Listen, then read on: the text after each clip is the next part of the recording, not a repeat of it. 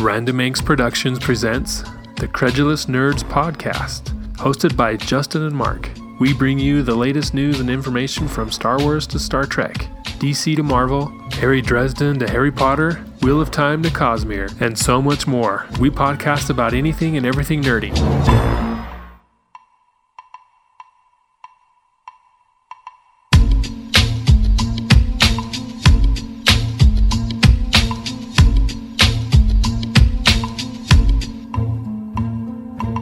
Welcome, everyone, to the Credulous Nerds Podcast. As always, my name is Justin, and I have my co-host with me, Mark. Hey, guys. How's it going? And today we have a different kind of show for y'all. We usually do a rundown of the latest events or news. Today we have an interview with an author, a prolific author, Michaelbrent Collings. And just to let you know a little bit about him, he's here with us, and we want to give him some time to let us know kind of who he is and what he does and how long he's been doing it. So welcome to the show, Michaelbrent Collings. Thank you, guys. How you doing today? Pretty good. And why don't you just kind of give us a rundown of who you are and what you do and how long you've been doing it? Oh, my gosh. That's a terrible question. I mean, it depends who you talk. If you talk to my wife, I mostly make messes and mistakes. Well, like you said, I'm an author. I've written close to 40 books. I may be a hit 40. I don't know. But, I've written quite a few. I'm an international bestseller. I've had top-selling books, a bunch in, like, the top 100 overall, and number one bestsellers in horror and science fiction and a bunch of other categories. And I've done that on Amazon and iBooks and Kobo and Nook and pretty much all the big e-platforms, and I've done it on multiple countries. So I'm a writer. I'm a guy who writes, and I write books and movies and kind of about anything. I'm best known for horror, I think, but I have a nice fan base that kind of lets me do whatever I feel like. So they do kind of start emailing me when I don't do a horror novel for a long time. They're like, "Hey, let's be scared again." But I get to write whatever I want. So I've written horror, I've written science fiction, thriller, fantasy, young adult stuff, urban fantasy, humor, mystery. I even write Western historical romance under the pen name Angelica Hart. So nice. I'm kind of all over the place. Okay. And so we've known each other for about, what's it been, 30 years, 35 years? No. let's say 20, and we'll leave it at that. That's a little age telling there, I think. Yeah. No, I'm only 19 years old, dude. I don't know what you're talking about. Okay. It's been a bit since we've known each other. And for those of you who don't know, we both served an LDS mission together in Paraguay. There's a lot of scary things that happen there, a lot of exciting things. So, yep. But back then, I would have never have picked you as a horror fan or an author who would write horror novels. Of course, I didn't know you too well. We didn't spend too much time together, but you were always very pleasant to talk to and enjoyable. See, and that's a hallmark of somebody who's never spent that much time with me. I'm actually thinking, like, oh my gosh, I bet 90% of my companions picked me as a serial killer. They're like, yep, that guy's gonna pop and kill people sooner or later. Yeah. So was horror something that was always kind of on your radar? Did you read it as a kid? How did you get into the genre? So my father was literally the world expert on Stephen King for about 20 years. So nice. I grew up with him getting packages with, the return postmark Bangor, Maine, and I grew up every night. I'd go to sleep and I would hear typing in the next room, or I'd hear screaming in the next room, because he'd either be writing about a horror, novel that he'd written or that he'd read, or he'd be watching a Stephen King movie to critique and review, and so. Yeah, it's definitely something that kind of I have on my radar because I grew up with it. So a lot of people are like, oh, you must have had a messed up childhood. And I probably did, but, that was not the catalyst for doing it. It was just, it's something I kind of understand. It was around, and I read Stephen King. I think I started reading him by the time I was 7. and it's just part of my my genetic background at this point. Yeah. Okay. So you've written quite a few books. You mentioned 40 or so. Mm-hmm. But you also do screenplays. I find that very interesting. Tell us a little bit about that.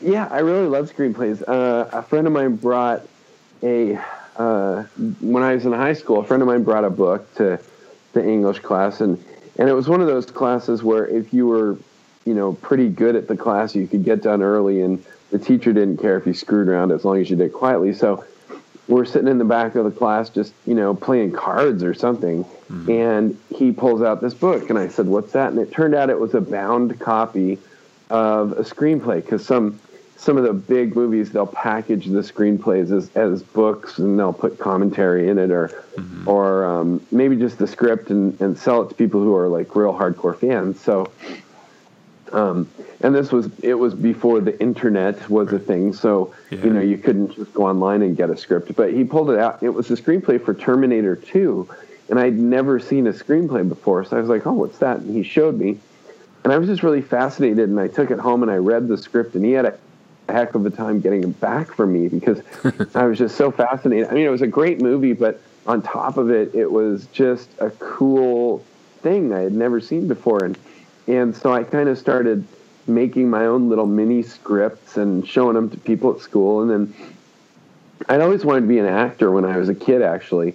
And I did drama stuff, and I had an agent, and I went out on tryouts and stuff like that. But it was actually when I was a missionary, I kind of started thinking about it and going through the lifestyle of the average actor that I knew and thinking, that's not really me, but I could certainly write stuff. And so by the time I got home, it had really kind of fleshed out in my brain. I think I'm going to do writing. I mean, that's what I think I'd like to do. And screenplays were always a part of it from the very beginning. So, I mean, I will now, my process is typically I'll write a book, and as I'm writing it, I'll be writing the screenplay as well, so that they kind of grow up together. A lot of people say, "Oh, your writing's really cinematic. It's like it's a movie," and I don't usually say, "Well, that's because it kind of is." I mean, everything I write, I think about, "Hey, will this work as a script?" And if it doesn't, I mean, it's a lot less likely that I'll write it, just because I like those processes working together. Mm-hmm. And screenplays are a little less descriptive than novels typically. And you compare that to some authors, or most authors, who are very descriptive in their writing. Oh, go ahead. No, go ahead. Oh, I was just going to say, they're different. They're different formats. They do different things, and people always go. It kills me whenever I hear, "Oh, it wasn't like the book." I'm like, well, that's stupid, because it's a movie. It's not a book. And the one that drove me nuts was when people said, like, "Oh, go see World War Z. It's a good movie. I mean, it's not like the book." And I'm thinking, the only way they could have made that movie into a book, it would have been $100 million Ken Burns miniseries about the zombie apocalypse. And I don't know that anyone would have wanted to see that. And even if they had, I don't think it would have been profitable. I mean, $100 million on a miniseries of that nature is a little tough to make work. So it always kind of makes me laugh. But as I'm writing these together, they kind of infect each other. So there is a sort of a more of a lyric quality to a lot of my writing as a screenwriter. And of course, my novel writing is a lot more action-oriented, for lack of a better word. Not like necessarily explosions and people running away, although there is that. But, there's a real focus on what people are doing, and a lot less on, and now I'm going to spend 9 pages, with some character looking out the window at the rain-dappled glass thinking about their affair as they sip chamomile tea. There's not a lot of those kinds of scenes, because it's just not the way I think about those things. Right. Yeah. So I think it translates pretty well as a novel, your style. I've read a lot of books growing up. I was a fantasy reader. And some sci-fi, but mostly fantasy. So I got into the big franchises, Lord of the Rings, the Belgariad, all these, novels and epics that are 3, 4, 5, and more books long, and most notably the Wheel of Time story. I don't know if you're familiar with that. Probably at least heard of it. And that is kind of that's his Robert Jordan's style is kind of what you were alluding to. Maybe not specifically, but there's pages and pages of characters thinking, and especially towards the end, the last few books before he passed on. The first, 4, 5, 6 books were a lot of action, a lot of dialogue, stuff was happening, and then it kind of bogged down where, it's what chapter is a couple conversations, but mostly just the characters thinking about what the other character's thinking. And so, and that's. Oh, go ahead, Mark. Sorry. No, I was like, you had a book there. There was like a 800-page book that was about a day, one single day, and you got to read about snow, on the ground. For 99% of it was horrible. Yeah. Well, but from what I understand, that series did okay. So he must have done something right. But it's funny because the reason that movies and books are different is the thing that they do that is different is at their core, books are about a person and their conflict with themselves. That books are about internal stuff because they do show you their thoughts, and they are from the point of view of a character. And the movie is more about a character versus the outside world, which is why Twister, the novel, kind of sucks. They're just designed to do different things, and they can get bogged down, and that's part of. I loved the Wheel of Time stories for about 5 books, and then it did kind of. I started to get bored because it's like, okay, I've got a handle on these characters, and they're not doing anything new internally, which is where it counts for a novel. I mean, there's things that are happening to them externally, but none of them are surprising enough to the way these characters respond to interest me. And that's a real tough thing to do, especially with bigger series where the cast grows and grows and grows. And that's in TV or movies or whatever, because everyone starts to have their favorite. I call it the Buffy the Vampire Syndrome, because everybody starts to have a couple of favorites. And the problem is when the cast of characters is too huge, you're like, wait, I only got 5 minutes with Anya, or only 5 minutes with Buffy, and that really sucks, and I miss them. And you have to spend more and more time on people you just don't care about, and eventually it's a diminishing return. Lost fell into that trap. They had 3 or 4 really cool characters in the beginning, and then they developed 4 more really cool characters, and then 10 more really cool characters, and at a certain point you're like, wait, I've got 60 people I'm supposed to keep track of, and I'm not spending enough time with any of them to actually care anymore. It makes it a real tough thing to, anytime you're doing a long form story, a TV show with a long arc, or a series like The Wheel of Time. And, I'm not knocking The Wheel of Time, because like I say, I really enjoyed it for a while. It did for a lot of people I know. A lot of people loved it and hung with it and were upset that it literally took longer than a lifetime since Robert Jordan died doing it.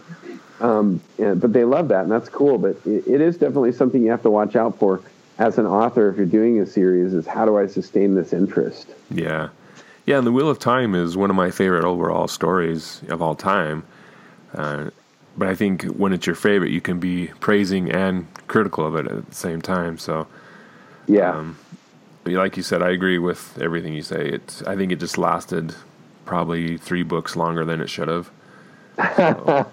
Well, and the problem too is when you have something that popular, it's like in the beginning as an author, you have your fans. It will tell you if it sucks, and or they won't. You'll get ignored if it sucks now, because anyone can publish. You just click the publish button. But the question is, can you be read? So most people, their books suck, and they'll never be read. Or they, if you go to a big publisher, they've got a whole horde of people looking over your work and making changes to it. And you kind of have to deal with that. But, after you've had your 5th or 6th mega hit, I think there's a real problem, because they start going more and more like, oh, okay, you can have this.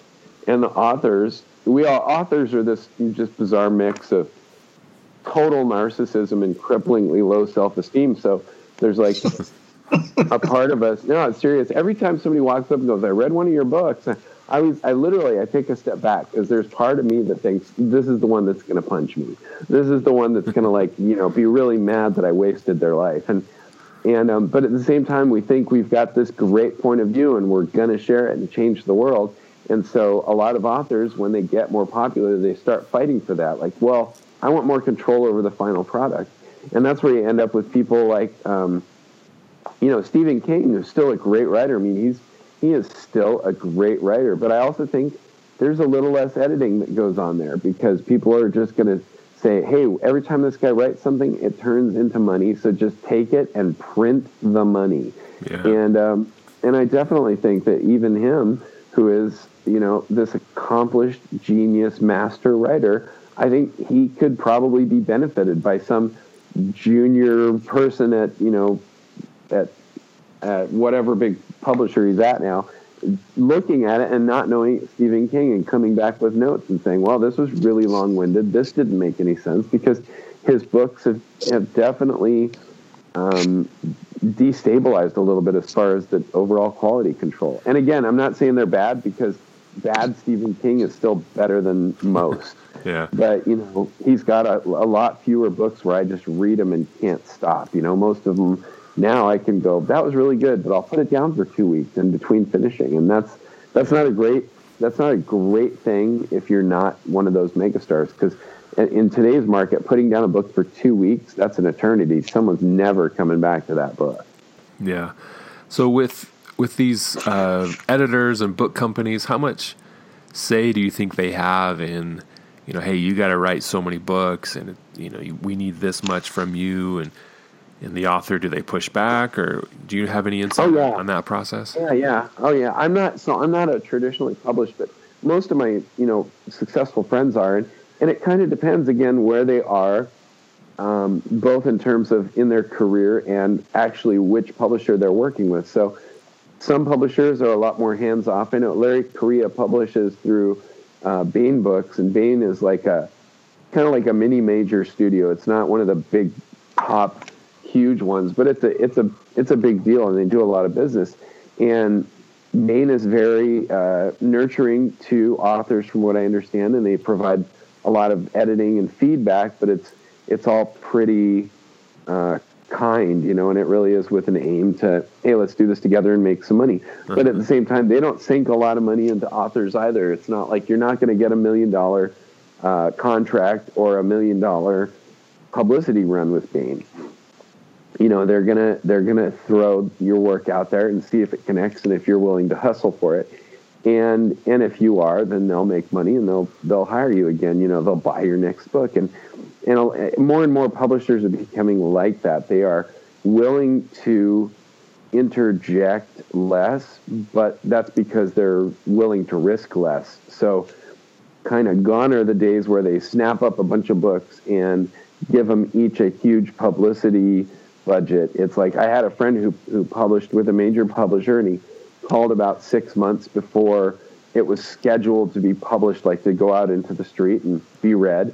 And he had a conference call, and he basically said, so what's the publicity budget going to be for this? And their response literally was, well, I don't know, whatever you're willing to spend. Yeah. So he ended up using a lot of his frequent flyer miles to zip all over the country, kind of, just shilling this book. And he's becoming much better known now. And I really think he's going to explode in popularity in the next year or two. But it really depends how you do it and which group you fall into. And it's kind of luck of the draw, which is part of why I've stayed with indie writing. I mean, don't get me wrong, I'm a huge whore, so if somebody offered me the right money or the right deal, I would take it. Right. But so many of them now, it really is. It's like, oh, yeah, we'll publish you, meaning we'll put your book on a shelf, but you're going to sell it. And I'm kind of like, well, if I'm going to do all that work, I might as well take home a bigger royalty. Yeah. So here on the Credulous Nerds with all our guests, we like to talk a little bit about kind of their nerd cred. And, when did you become a nerd? How long have you been a nerd? What are you a nerd about? So tell us a little bit about your nerd cred. How long have you been a nerd? If you are, maybe you're too cool for the nerds. From birth. I mean, again, No. See, that's the thing is like nerds are cool today, and that still boggles me. It really does because, I mean, when I was a kid, being a nerd was not a good thing. Nobody was like, "Yeah, I'm a total nerd about that." I mean, that was like walking up and saying, "Yeah, can you punch me in the crotch a bunch of times?" Yeah, it wasn't a good idea. And I was a nerd from birth. I mean, I learned to write very young, read and write. I mean, I was reading by the time I was 4. And I was writing very early, and so when I got to school, everybody else was doing their ABCs, and I'm in a chapter book, and people thought that was weird, and they didn't like it. And then my dad was an English professor, and he was not a fireman. He was not, an astronaut or a spy or anything cool like that. Cool being the perception as kids. So yeah. I was this smart, dorky guy who also weighed like 3 pounds until I was in high school. And I was definitely a nerd. I loved Saturday morning cartoons.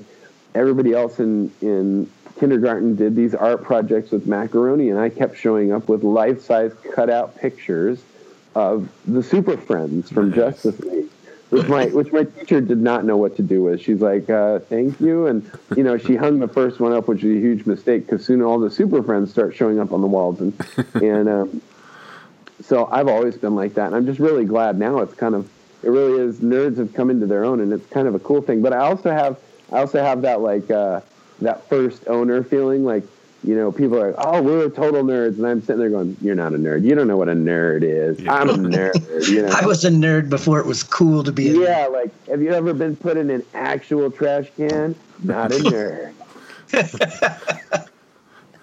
So I've always loved that stuff, though. I've always loved movies, and I've always loved books, and I did have stuff that made my life a little challenging in some respects, and mental health issues don't really run in my family. They sort of gallop, swinging their arms wildly and beating things to the ground. So there were some problems with that, and I had some issues not at home, but in other places as well, and it made life tough. And so having a book that I could fall into and not be me for a couple hours, or a really good movie that made me forget what was happening around me, that was always a treasure. So I think for me, like for a lot of nerds my age, I don't think nerding was a good thing or even a choice. It was just, hey, this is the way I am, not as a social statement, because it was not a good social statement back then. It was just, but this is what I like. I like imaginary stuff. Yeah. So what were some of your favorite franchises or properties growing up? Oh, geez. Where are some now? I loved Star Wars as a kid. The first Star Wars movie, I can remember that as one of my early memories, is going to the release when I was like 2 years old in the drive-in and not understanding what was happening. Just my parents being really upset because I was eating really slow, and my baby sister was not happy, and I can remember them talking, maybe we're not going, and me going, no, I want to go, and not even knowing what we're going to. And then seeing Star Wars and just on this big screen outside my car and just feeling like this is the greatest TV show I've ever seen. And not really understanding the difference between movies and TV shows, but just loving it. So I loved all the Star Wars movies growing up, and I saw A New Hope. We got it on video eventually, and we wore the videotape out. I saw it over 100 times. And so I just ate it up. And then, of course, the prequels came out, and I remember going to see the first prequel, and it was like going to Mission Impossible. I mean, my friends and I had a buddy at the theater, and we're in Los Angeles, so like people are more jazzed about movies in places like Los Angeles, and there's this line that's been out there for a day and a half, and so my friend snuck us into the theater, and we had to do like super stealthy Mission Impossible evasion of the theater management to get into the theater, and we got in there, and it was the greatest thing of my whole life. I mean, like, the Lucasfilm thing comes up, the logo, and everyone's cheering. We watched this amazing movie. It was so good. And I went back the next night, and I watched it again, and I felt like crying because I realized it was a terrible movie. I had just been so caught up in, like, the fact that there was Star Wars, I had forgotten to actually watch the movie. So the next night when I saw it with a friend, I sat there, and I left. I couldn't handle it. It was so bad. So that was one of the big things, and I loved Star Trek. I grew up on that. I've seen all the original episodes, and remember begging my parents to have dinner in the front room, which was a big thing for us, so that we could watch a Star Wars or a Star Trek rerun, and I loved those. I loved Battlestar Galactica. Dirk Benedict's Starbuck was just the epitome of cool, and then I really love superheroes. Superman is still. Christopher Reeve's Superman is still my favorite movie superhero of all time, and I hate the sad, whiny sack of crap they've turned Superman into now, because he's like become this.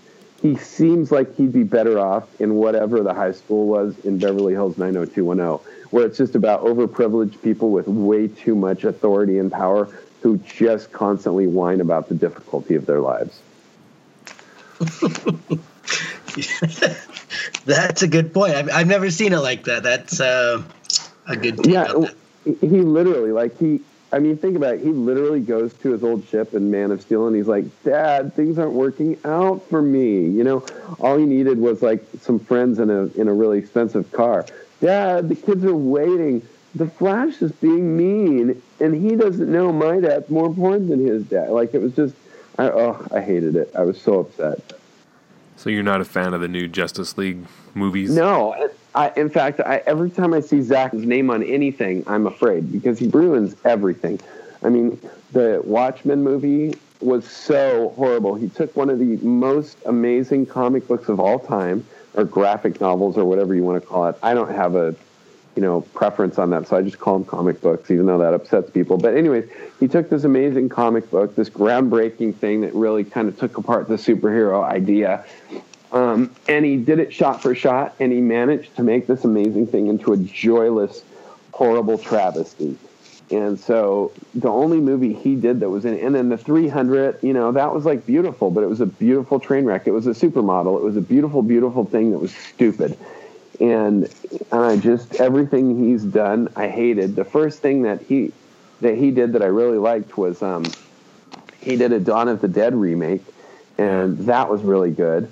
But that was before he got a budget, so maybe the secret is keeping him out of anything with $100 million budget. And I could be totally going off the wrong end. I mean, he could have stuff that's outside his control, or the studio does get into it a lot. I don't know, and he's a beautiful. His movies are beautiful. They're all gorgeous. And people go to see him for a reason.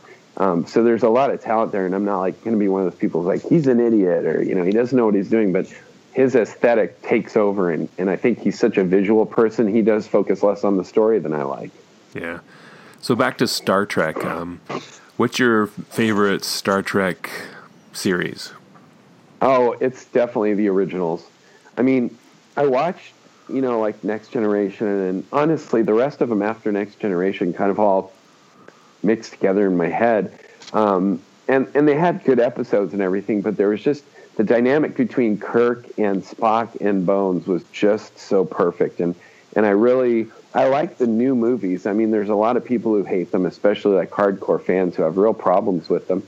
And I get that if you're comparing them to the first series on a story level, there's a lot less subtlety. They are much more big Hollywood action movies. But I like big Hollywood action movies, and they did keep that core relationship between Jim and Spock and Bones. And I love that kind of, especially Bones. I think Carl Urban in the new movies, he nails it. I mean, that guy knocks it out of the park just with this kind of angry, irritable guy who has been a codger since the day he was born. Yeah. And so I love the originals, definitely are my favorite, but I'm liking what they're doing with the new ones. And I know the last movie, it was not nearly as good as the first two, and the marketing was abysmal. It was a total drop opportunity, especially because it came out in the 50th frickin' anniversary of the original Star Trek, and nobody even mentioned that. So I'm really curious to see how they're going to move forward. I've met the guy who's writing the fourth movie. He's actually LDS too, and he's a really cool guy, and he's got a lot of good ideas. So I'm really hoping that the fourth one will kind of get them back on track, because I really liked the first two, and the third one left me a little bit cold. So here's hoping. Yeah. Now, Mark's a big Star Trek fan, and more so than I like it, but he's I think he's seen every episode, every movie.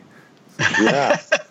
Nice. Yeah, no, I love it. I grew up watching The Next Generation in my living room when it was hard to watch TV in your living room because you had the rabbit ears and everything else like that. But I remember watching all of them, and I just loved it. I watched all the old ones, and they were dated for me, and that's funny to say, right? In the 80s, I'm like, man, totally. These are dated, right? But no.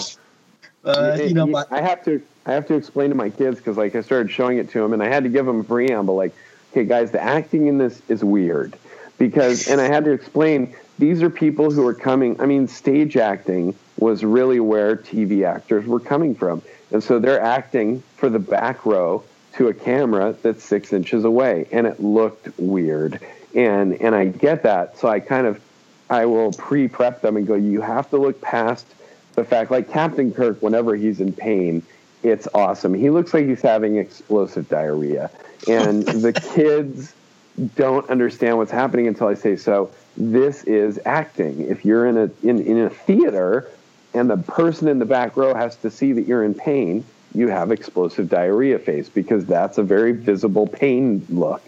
And so, yeah, it is dated. It's totally dated.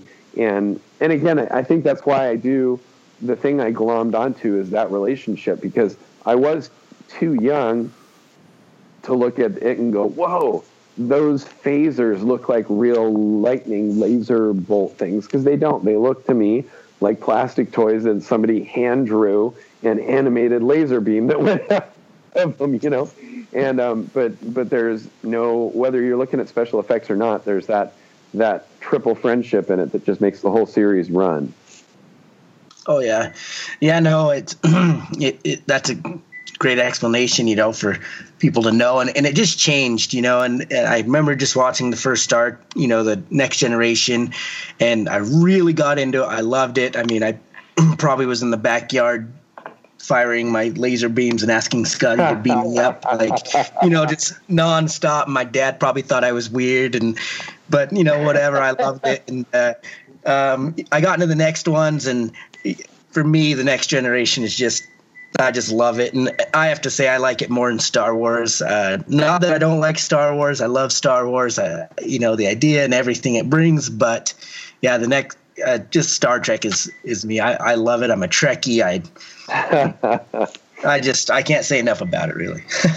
I think Star Wars is the universe most people would prefer to visit, because it's exciting and it's adventuresome. And I think Star Trek is the place most of us would prefer to live, because it's noble and it's hopeful. Star Wars is all about the rebellion and all about overthrowing the man, and there's cool fights and there's cool weapons and ragtag teams of this or that. And in Star Trek, it's got, most of the Star Treks have a nice core assumption that the man turns out to be us, and we get our crap together.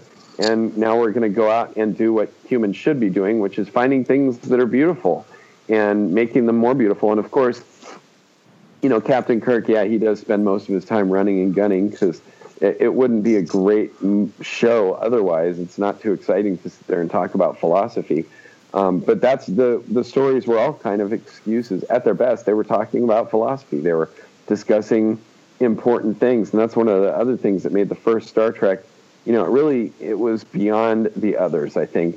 The Next Generation, I would say, was really up there too. But every succeeding series that they put out was a little bit less about Star Trek, Star Trek was about, let's go to the stars, and out in the stars, we will realize what we are. And each succeeding episode was more about, let's go to the stars and blow stuff up real good. And so that's another reason the first episodes and the Next Generation episodes are the ones that are more indelible in people's minds. And if you ask other people, well, what do you think about, the Deep Space Nine, or what do you think about Enterprise, the newest one? People are going to go, what was that again? Which one was that? and it's because they're just more generic. They're more studio features and less thoughtful processes, which is too bad because, again, Star Trek has a universe that is so full of real hope, and that's something that I think we need more of today. Yeah. Have you watched the new Star Trek Discovery series on CBS, the CBS app? Yeah. No, and that's part of the problem too. Yeah. Is like, yeah, I'm a cord cutter. If it's not on Netflix or Hulu, I'm not going to see it. My parents have cable. It's funny. I'll go over to my parents to work once a week, and that's so I can see the current episode of The Walking Dead. They think it's because I like them, but I'm just waiting for the inheritance. But they've got cable, so I'll go and spend time with them. Yeah, yeah. We haven't watched Discovery either because of that. Yeah. Well, and it's just nobody seems to care. They're not marketing it. They market the movies because those are events. Yeah. And this is another thing. Even TV marketing has become event marketing. They're marketing things like movies, which is part of why we have binge marketing campaigns. It's like Netflix doesn't want you to watch The Punisher over 4 weeks. They want you to watch it the first day and talk about it at the water cooler the next day. And then the next week, there's another big thing they want you to binge, and it's all become a very focused, watch it now approach. And again, that does not lend itself well to the original ideas of Star Trek, which were measured and we're going to explore.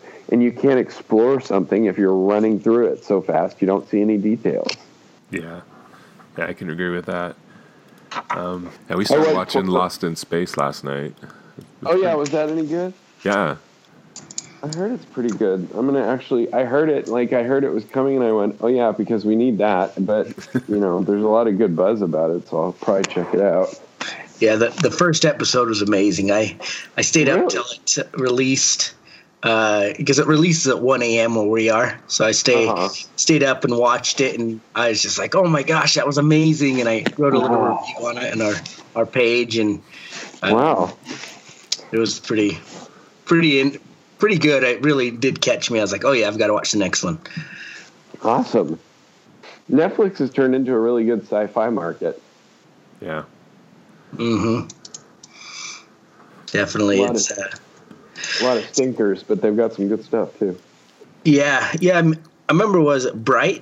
Bright came out, and I remember I liked it. I mean, there were some definite holes in it, and we talked about it on a thing, but on a podcast. But I liked it, and they're making some more, so it'll be interesting to see if they can make it good. That was like one of the most appallingly poorly received movies that's ever been greenlit for a sequel that fast. It was crazy. Yeah, I think it failed. Well, for me, one of the huge failings of it was there was just no context. It was just like you're supposed to accept this world that is how it was written, where everyone's living together, elves are real, blah, blah, blah. But there's just no context. There's just, here you go. Here's a big piece of steak. I hope you feed on that real well. Yeah.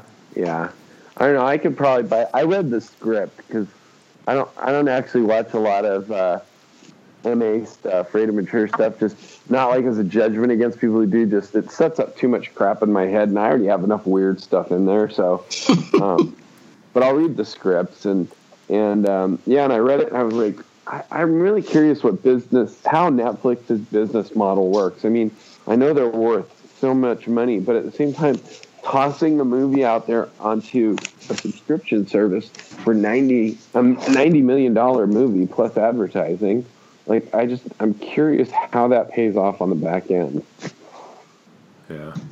Yeah, that's a good question. That's on top of everything else they're doing with. Mm-hmm. Yeah, I mean, they're snapping up properties like crazy to the point that they're like highlighting really terrible stuff. I mean, I watched that Cloverfield incident, and I was just like, oh my gosh, this is awful. So they're just spending money like crazy. I'm just really curious. They can't be exploding anymore. As far as subscriptions are concerned. I mean, maybe in other countries, but here they've got to be reaching saturation point. Yeah. I think now it's all about taking from Hulu what they can, Oh yeah, totally. But that's got to be like Arnold Schwarzenegger arm wrestling me. It just can't be a big competition at this point.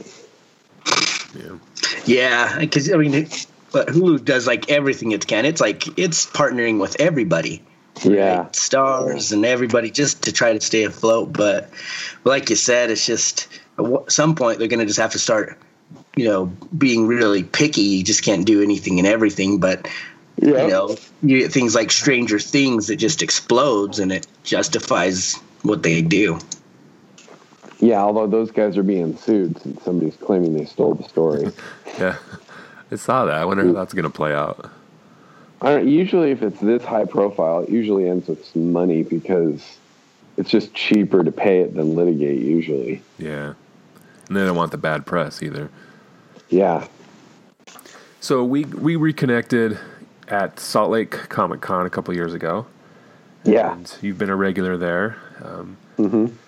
Love that place. Yeah. So have you been to any other conventions, and how does Salt Lake Comic Con compare to those, and which one's your favorite, would you say?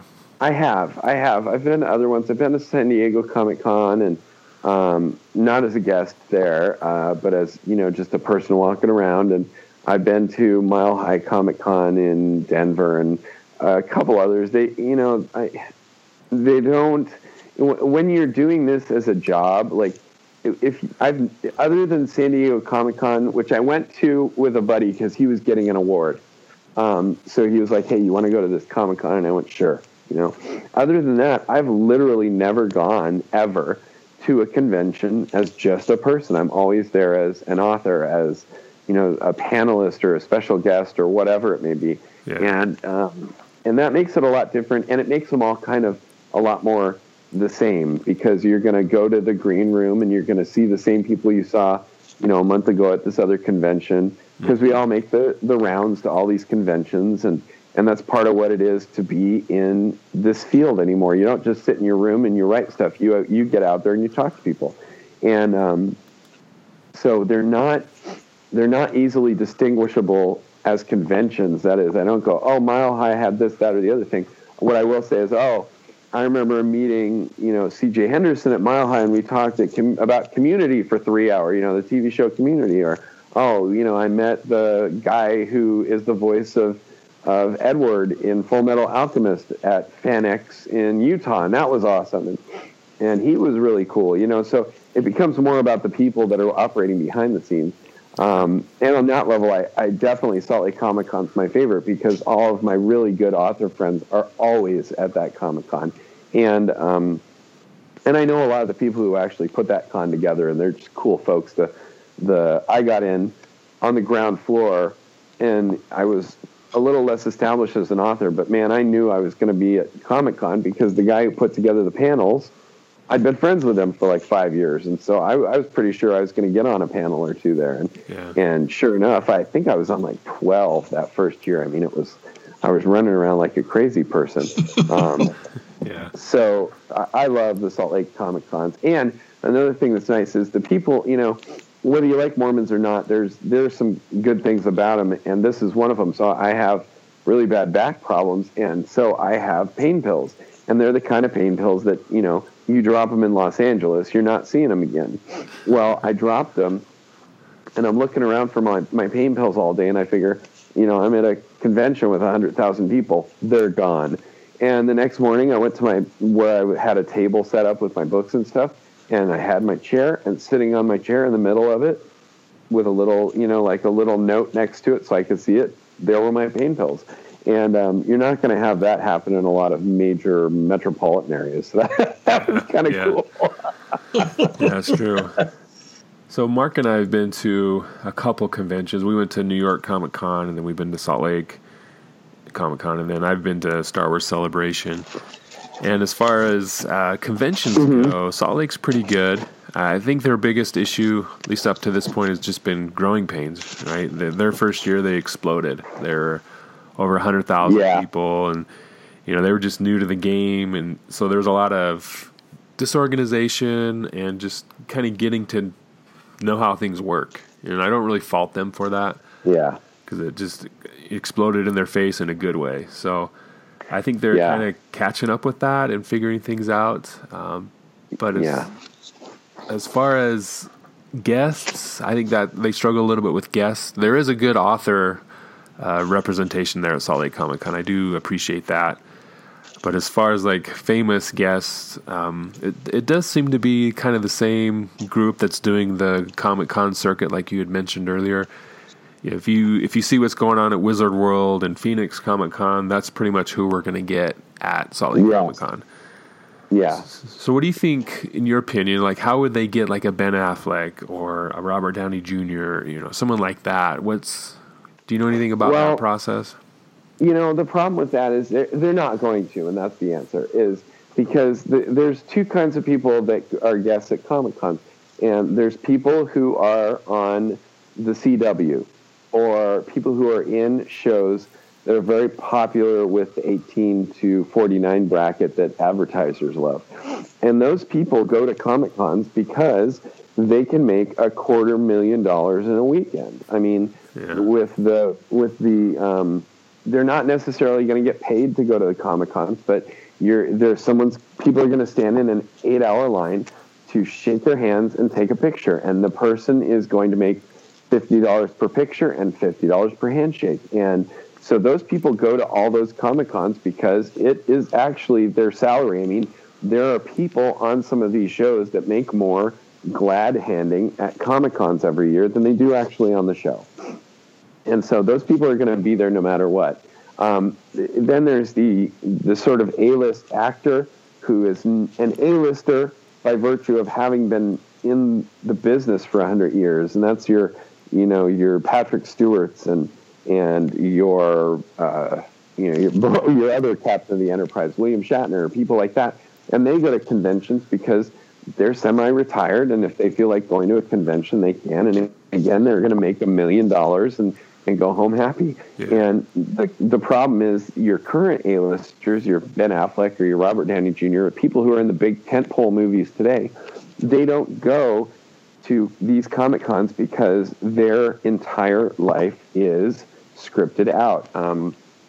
I used to live across the street from a gal whose brother was a movie star, and he did the Need for Speed movie, and she said he made a lot of money and he's never going to work for Disney again because every single minute of his life was totally itineraried for 6 straight months, and he had no universe of his own. So Disney is scheduling your movie. Disney owns Marvel and Star Wars, so Disney knows how to market. And they're going to say, we are going to create buzz. We're going to take the entire cast to Comic-Cons in major urban areas, and they are going to talk as a cast. You don't see John Boyega talking at a Comic-Con. You see the cast of Star Wars talking at Comic-Cons. And so they're not going to disperse their cast to glad hand because it's not about John Boyega. It's about this big panel of people who are Star Wars. And they're only going to do that at major urban centers, which is why you see them at New York or Los Angeles or London or places like that. But you're not going to see them in Salt Lake City because Salt Lake City is, technically it's an urban center, but it's a Utah urban center, which just does not have the population density to support that kind of buzz. Yeah. So it all comes down to the studio and how much money they can get, you would say? Yeah, well, how much, because they're not trying to get money for these Comic-Cons. They're creating pre-release press. Okay. And, all of the newspapers have people. All of the major websites have people. There are people from the New York Times, from Ain't It Cool News, from Fangoria, from all of the major kind of players that are the gatekeepers of information. All those people are in Los Angeles. All those people know about San Diego Comic-Con, and they can go from LA to San Diego. It's a 3-hour drive. Yeah. Those people do not have satellite offices in Utah, and Disney knows that. So they're not there for the fans. Disney is there to make money. Yeah. And that's not to say they don't, that the movie makers, the actual, the Russo brothers who made Infinity War, those guys, I think they know what the fans want. Those guys have put together some dynamite movies. I mean, Thor Ragnarok was so good. And so there's a lot of those people that really are fan boys at heart, or fan girls at heart. But as far as you get into the studio system, and they are making money, and they're going to look at maximizing their profit to expenses. So they're not going to send the whole cast of Star Wars to Utah, because those people, that cast of Star Wars, is going to talk to a standing room only crowd in the biggest amphitheater in the Salt Palace at Salt Lake City, and there's going to be 10,000 people there and no news crew, which means they flew everybody out for 10,000 people who were going to see the movie anyway. Yeah, that's a good point. So shifting gears, we talked a little bit about the Wheel of Time, that whole thing. Mm-hmm. So going back to like multi-book series, epic fantasy, that type of thing. The Dark Tower recently came out on film last August, and it didn't do too well. And you're a Stephen King aficionado, and I had heard things for quite some time, a couple of years now, that they were going to do a Dark Tower franchise. That was going to be multiple. Yeah. There's multiple books now, but they were going to do a TV show, a movie, and they were all going to tie together to create this multimedia experience. But I don't know. Have you heard anything about that? Did that fall apart? Which it kind of seems like it has. Yeah, that totally fell apart, and it fell apart years ago. And here's the thing: it's funny because they ended up doing kind of a dumb movie with Idris Elba, whom I adore. I mean, that's my man crush. Yeah. And Matthew McConaughey, who, he was a good choice for the walking dude, I think. Yeah. But it was a mediocre movie, and it was number one. They made a big thing about it being number one at the box office, but it was a really weak. There's nobody out there, and it only made, I think, $19 million that weekend, which is a lot of money to you and me, but for the studio, that's not a good return. So I would say that project is absolutely dead if it weren't for the fact that a year later, it went on to be the top-grossing horror movie of all time. And so, they're doing the TV show.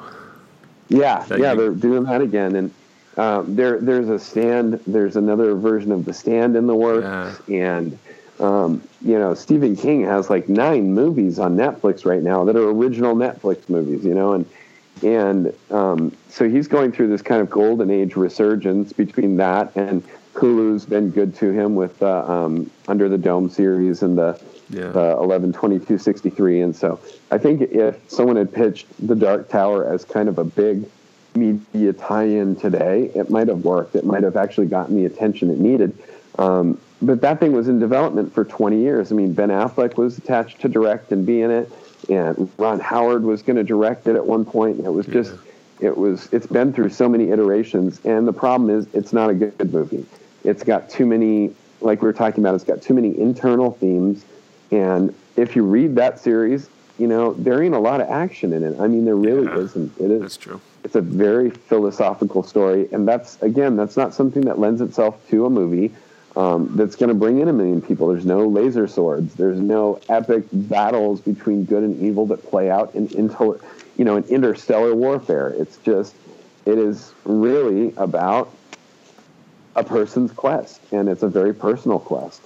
And plus, just some of the stuff that happens in the last book would be too hard to get onto the movie screen and have it make sense. Yeah. So, do you have a Wheel of Time type story, a project, or something like this Dark Tower Dream project? Do you have anything like that going on, or like of my stuff? Yeah. Or do you want to do something like that at some point? No, I'm not. So I've written a couple of series. I wrote a middle grade series called Billy, Messenger of Powers, and I wrote a zombie apocalypse series called The Colony Saga, and I have another series called The Sword Chronicles that's still ongoing. And I like them, but I'm not someone who wants to play out the whole universe. The whole universe doesn't fascinate me. I mean, I like reading about it sometimes. I loved reading The Stand. But when I wrote an apocalyptic series, The Colony, it was very very focused. The whole story is about this group, this 6 or 8 people. I think it's up to 10 at most, and it's usually a lot smaller number because people die off very quickly. And it's about a family. It's about a family unit and how it extends to encompass other people. And family dynamics interest me a lot more than geopolitics. So I don't have a series that is an encapsulation of our times. The thing Stephen King was very famous for was capturing kind of the world of the 70s and the 80s. And that's not me. I'm about capturing these 4 people in this horrible situation and how will they deal with it. Okay. So what projects or what books are you working on now that you can talk about? Right now I'm working on another middle grade series that's a lot of fun. It's called The Infinity Cycle is the series name, and the first of them is called Death of the Immortals.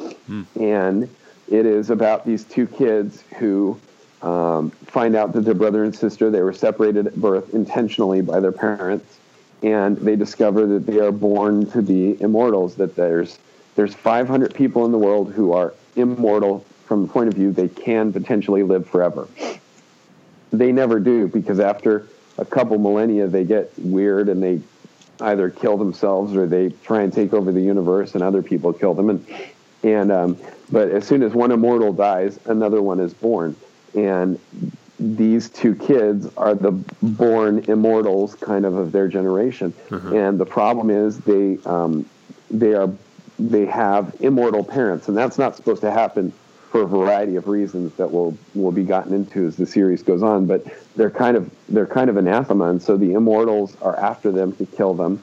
And there's also other forces at play that are trying to reshape the world of the immortals and take it from kind of the shadows where it's existed into becoming the dominant life form. And it's a lot of fun. It's got a lot of humor. Because I am a Star Trek person, there's these steampunk robots in it who look like adult-sized marionette puppets. They're really creepy, and they all talk like Captain Kirk, the original William Shatner. They have kind of that cadence, like, you will come with us, and that's a lot of fun to write, steampunk Captain Kirk, and it's a science fiction thing, so there's not magic, but the whole thing with the immortals is their brains operate on a totally different level. So though there isn't magic, there's technology that is essentially the same. I mean, these kids have visited, so far in the book, they've visited Atlantis. They've been to the center of a nuclear reactor because that's where the immortal, who used to be known as Jupiter, lives. He likes fire. He likes lightning, so he tends to live in nuclear reactors. And that one's a lot of fun. I'm having a really good time writing that one. Okay, that does sound pretty interesting. Where can we find that story? Is it on Amazon? Well, it's not on Amazon. I'm still working on it, so I'm hoping to finish it up in the next couple weeks. And then I am an indie author, so usually I just I finish it. I have a couple of people read it, and then I put it on Kindle. But this one's a little different. Like I said, I have no aversion to having a publishing contract if it's the right one. And I've had lots of offers since I've gotten a little more popular, but just none of them have inspired me. But there is a gal who works at Shadow Mountain, which is the people that published Fablehaven and Levin Thumps and a bunch of really good stories. And she and I are friends, and she's wanted me to have something at Shadow Mountain forever, and I would love that too. They're cool people, so she's kind of got first dibs on this one. We'll see what happens. Nice. Okay. So if one of our listeners is interested in reading your books, which one would you recommend that they start off with? It really depends on the listener, because my Western historical fiction romance are not going to be the same people who read horror, and that's why I have a pen name for that one, by the way. But tell us a little bit more about that one. We talked about it a little bit at Comic-Con. I was intrigued, but tell us a little bit more about that. Is that something the historical, the romance stuff? Yeah, it's still there. It's fun. They're really short books. Romance readers have read a lot, very short books nowadays. That's kind of the market. So I just kind of hopped in on that. And it's fun. I always said I wouldn't write romance, but the fact of the matter is, again, I'm in this. I'm not an artist. I'm just a guy who's making a living, hopefully, as a storyteller. And so I don't see myself as someone who's like following my artistic muse, and I have to be true to myself. I'm true to mostly what will put food on my family's table. And I saw that there was this huge market for romance, and I thought, hey, maybe I can steal some of that money. And so I wrote these romances, and I was really glad I did, because it gave me a real appreciation for that genre. It's a very hopeful genre. I mean, to be a romance, technically, in today's market, they require an HEA, which is a happily ever after. And that's a kind of cool thing. I mean, there's not a lot of genres that still exist today where they go, and the good guys have to win. But I think we need those stories.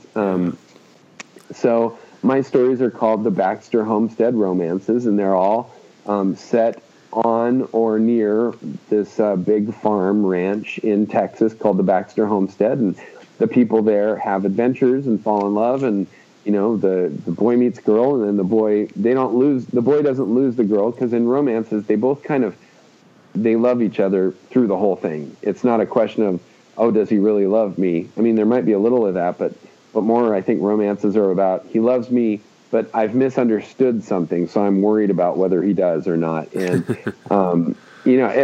or somebody, the good guy goes off to make his fortune, and a bad guy comes in and steals the heroin, and so they're very formulaic in a lot of ways, in the terms of there's requirements. They are very strictly structured. But I have a lot of fun writing them, and I've really come to enjoy that little world, and existing in 19th century America is very different from, say, my novel Strangers, which is about a family that wakes up one morning and finds out that every door and window in their house has been sealed. They're entombed in their own house with a crazy person who wants to have some life lessons with them. That is, it's a very different dynamic. And then Sword Chronicles, which is kind of my epic fantasy, that takes place in this world that exists on top of 5 mountains, where children are born with these amazing magical skills that can shape the face of the empire, and one of them is a girl who was born in a slave kennel, and so she becomes this premier assassin. And so if I'm pitching Strangers to you, I ain't going to pitch the Baxter Homestead to you, because you just aren't that person, Right. So it really depends. What I say to people is my first name's Michaelbrent, and it's all together. And if you Google that, you're going to get my website, and you're going to get my Amazon page. And if you have that name, and if you have Angelica Hart, which is my nom de plume for Western romance, you can look at my books yourself, and one of them will be something you like, because I've written something for everybody. Yeah, there's a lot of choices. If you like horror, Western, science fiction, fantasy, you do it all. Yeah, I have an attention deficit issue, So do you have a dream project that's someday, I'm going to do this? Oh, geez. No, not. I mean, of course there's things I would love to see. I mean, that Strangers story that I just mentioned, that's a book. It's also a movie, and it's been optioned. The script has been optioned, I don't know, 4 or 5 times, and I would love to see that as a movie. It would be a lot of fun. Yeah. I'm actually working on a screenplay of the first of my zombie apocalypse series, and that would be great, except for the problem with that is we'd have to get Michael Bay to do it, and he'd have to be on amphetamines the whole time, because it's a very, very, very fast-paced movie. And so that's another one of those where I don't spend too much time on it, because it's going to be a zombie movie, which they're kind of on the wane, and it's a big budget movie. It destroys a major city, and the people in it literally are climbing through pieces of buildings that have blown up and landed 6 blocks over. And so I can't spend too much time doing those projects that I just kind of want to do, because I got to spend my time where money is going to be made, and where I can find fans and get them, con them into giving me their money. So I don't have a dream project. I have a constant influx of ideas, and that's really a nice thing to have. So I'm less worried about dream projects than my big problem is, all right, I just finished a book, so I've got to market it. I've got to do the, podcasts like this one and interviews, and I've got to do the cover because I do my own cover design, and I've got all these things to do. And then I've got 12 ideas on deck for my next book, and I got to figure out which one of them it meets at the sweet spot of really awesome and exciting for me and something that I think other people will give a crap about. Yeah. So how do you go about doing that? I mean, talk to us a little bit about that. I know it's kind of a little switch from what we were talking about, but when you're coming up with a book to write or an idea to go on, I mean, you said you have a lot of ideas coming in. Do you just write anything and everything down? Do you, or do you look at it objectively like, hey, that's a good idea, but that's a little bit crazy and it's not going to go anywhere, so I'll just move on? Oh, it's very much the second. I mean, I have ideas that fly in, and I do write them down. So, like, if you look at my texting, for instance, there's a whole section of texts from me to me, and they're all like, wouldn't it be cool if rubber ducks took over the world?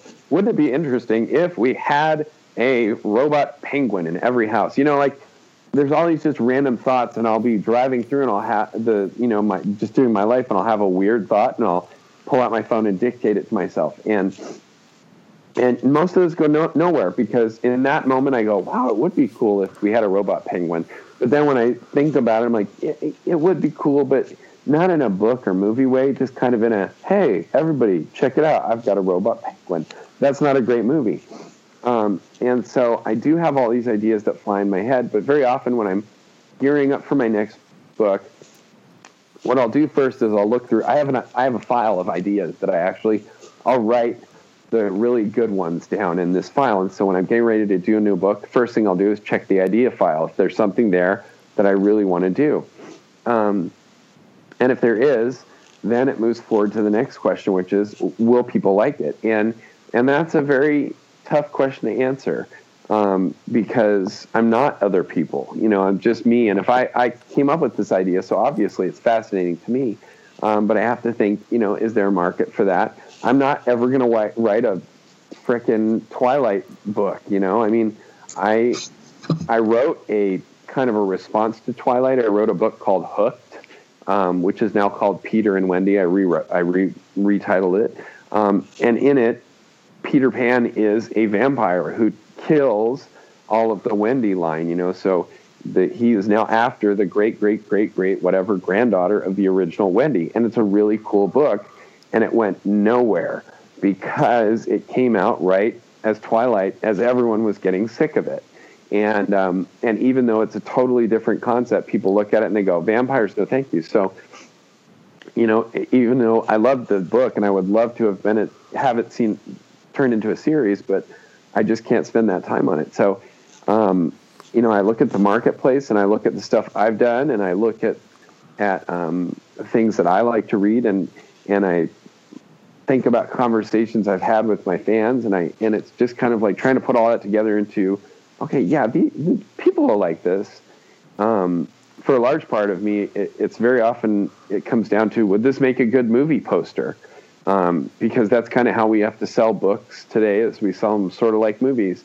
We have to explain them in 10 seconds. There has to be a good trailer. Book trailers are a thing now, and I don't do book trailers, but the point of it is, can you turn this movie into a good book trailer? Because typically, if it's that kind of a story, it's going to have a good chance in today's market. Yeah. Okay. So we talked a little bit about Marvel and Star Wars and a little bit of DC. If you were given the chance to write a story for one of these big franchises, would you do it? Why or why not? I would do it because that's one I have one in my head that I've had forever. It's a Batman. I wouldn't write necessarily. I would love to write comic books. That's cool. It's all stories. I'm a storyteller. If I can write video game stories or movie stories or book stories, I'm happy. But I have an idea for a Batman comic in which Batman is an old man who's got Alzheimer's. And not as a funny thing, but as where do our heroes go when we die? Okay. And in that story, he is in an institute. I mean, he's bat frickin' man, and that is not a normal Alzheimer's patient. That's somebody who can kill the staff, and if he's having an episode. And so they have to create this special, like, maximum security thing for him as an old man, and just kind of talking about what happens with our heroes when we're done with them. And then we kind of box them up and put them in a little cage and push them out of sight, and asking questions about how long our heroes really matter, and what makes a hero. If a hero can be a hero in the moments where he's not actively beating up the Joker. And I think that would be a really fascinating question, and I have a lot of really cool scenes in my head that are very, cinematic or would make good panels, I think. So I'd love to do that. Yeah. Yeah, that's interesting. I mean, because with comic books and even the comic book movies nowadays, the characters never get old. They're always young, and they're always... Yeah, and that was... Well, especially in that universe. Yeah. Spider-Man's not going to get old, right? And, sneaking Flash will just run back in time and be young forever. Yeah. Yeah, and that's part of, because that's selling too, and that's fine. But that was part of what made the Dark Knight graphic novel so astounding, was Frank Miller deciding, hey, what if Batman was over the hump? What if he was 50 and retired? What would the universe be? Yeah. Yeah. So, who's your favorite author besides you?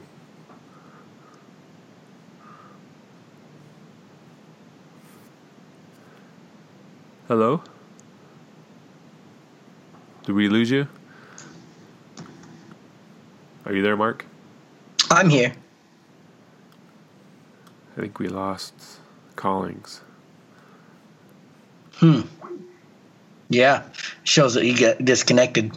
Okay. It's Adam back. Just kind of want to wrap it up. Yeah. Yeah, I'm sure he doesn't have a ton of time. But, hey, you guys there? Yeah, we lost you there. There we go. Yeah. Well, that's right. That's a good time. I'm actually got to wrap this up. My wife wants to feed me. Yeah. Sounds good. So just one more question. Who's your favorite author besides yourself? Crap. Oh, I am not my favorite author. There's no way I'll ever be even in the top 10. Well, I know what I write, and that's not interesting to me. People go, oh, what's your favorite book? And my answer is always, it's the one I just finished. Yeah. Because I'm done with it, and that makes me happy. But my favorite author, geez, I don't know. I mean, I love so many of them. Stephen King, obviously. Dean Koontz. I will always love Dean Koontz, partly because I think he's an astounding craftsman. I think Stephen King's a better storyteller. I think Dean Koontz is a better craftsman. Like, if I was going to sit at a campfire, I think I'd want to sit with Stephen King. If I was going to learn how to write a book, I'd want Dean Koontz telling me, because that dude knows the technical everything. And he's a super nice guy. I've corresponded with him over the years. I've talked to him a bunch of times. Just like I mooched into a bit of a friendship through my dad, and I had no shame about it at all. So those guys are awesome. Orson Scott Card is one of my favorites. I mean, I read Ender's Game like a lot of people when I was very young, and I revisit it every decade. I'll reread it and re-enjoy it. And then from now on, every decade, I'll reread it and shake my fist at the DVD sitting on the shelf, being like, why did you suck so bad? And so I like them. The Dune. I don't like the Dune series particularly. But the first novel, Dune, is an astounding piece of work. I love Asimov, Heinlein. I mean, like kind of the great 50s and 60s golden era sci-fi people, although I think we're in a golden era now. Yeah. And I have a lot of personal friends I love to read. Larry Correia, who's very well known for the Monster Hunter International series, which I find funny because he started a book with a novel, Son of the Black Sword, and I think it is so much better than anything else he's written, and that's kind of like his smallest book. And so Larry's really fun to read. Dave Butler is a friend of mine, DJ Butler, who he's the one I said he's going to explode in popularity. He is so good, and he's got like 9 books in the pipeline as far as being published with major publishers. So I think one morning everybody's going to wake up and his name's just going to be everywhere. So if you ask me like one person I love the most, I couldn't tell you. I couldn't, because it depends day to day. Yeah, it depends on the mood and where you're at. Yeah.